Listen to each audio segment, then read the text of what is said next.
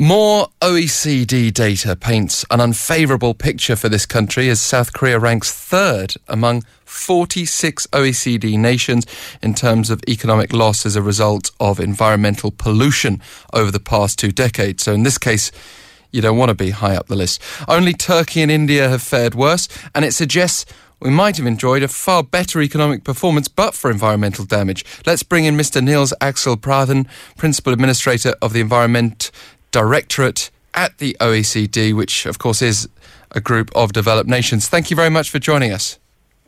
My pleasure.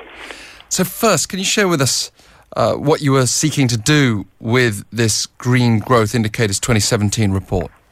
Well, this report presents a selection of updated and some new indicators that illustrate the progress that the OECD and G20 countries have made since the 1990s in areas related to green growth. The indicators presented span 4 main dimensions of green growth: environmental productivity, the natural asset base, the environmental quality of life, and economic opportunities and policies related to green growth. And the main conclusion is that countries are progressing too slowly on green growth. While there are some signs of greening growth, most countries show progress just in 1 or 2 areas and little progress in the others. So much greater efforts across the board are needed. What about, though, the gap between those who fared best and worst? Definitely a large gap between them. Some countries clearly do better than others in this sense, and countries that have put an emphasis on innovation have tended to do better than some of the other countries we are covering. And, I mentioned 46 OECD nations. We don't often use a figure that high when we talk about developed nations. How did you add extra countries to the list? We have also covered G20 countries, not members of the OECD in this report. Right, okay. And so we were third in terms of economic loss, and many of us will be aware of at least some level of environmental pollution around us, particularly in the air. Can you address for us the implications of that for this country? There are some losses that directly affect GDP, losses related to reduced productivity of workers or people at their work. There are losses in agricultural productivity because of environmental conditions, etc.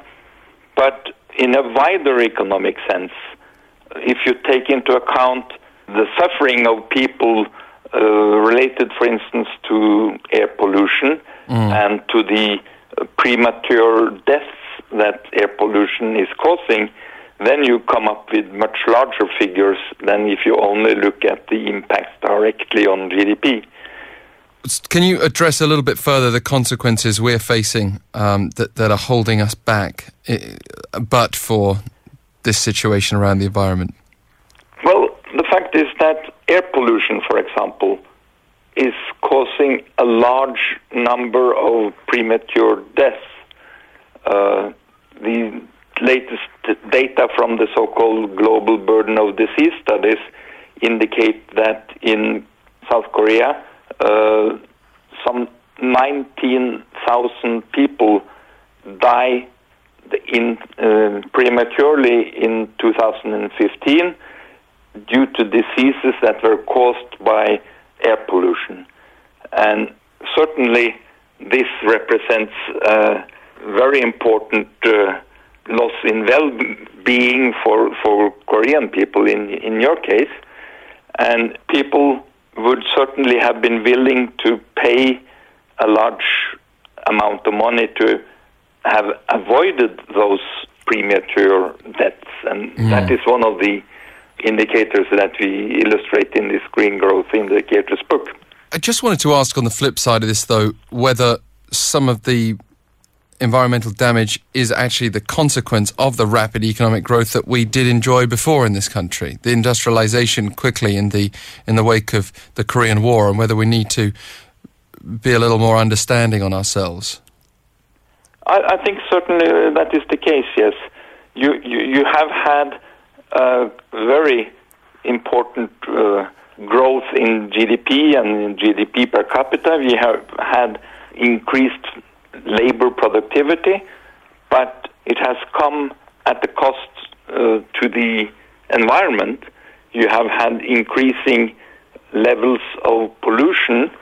You have very high concentrations of PM2, very small particles that can penetrate into the lungs of people and cause a number of illnesses and unfortunately premature deaths. And so far, in spite of very high concentrations of pollution in Korea, you haven't had very, very high mortalities thus far, but that is in part because you have a very young population.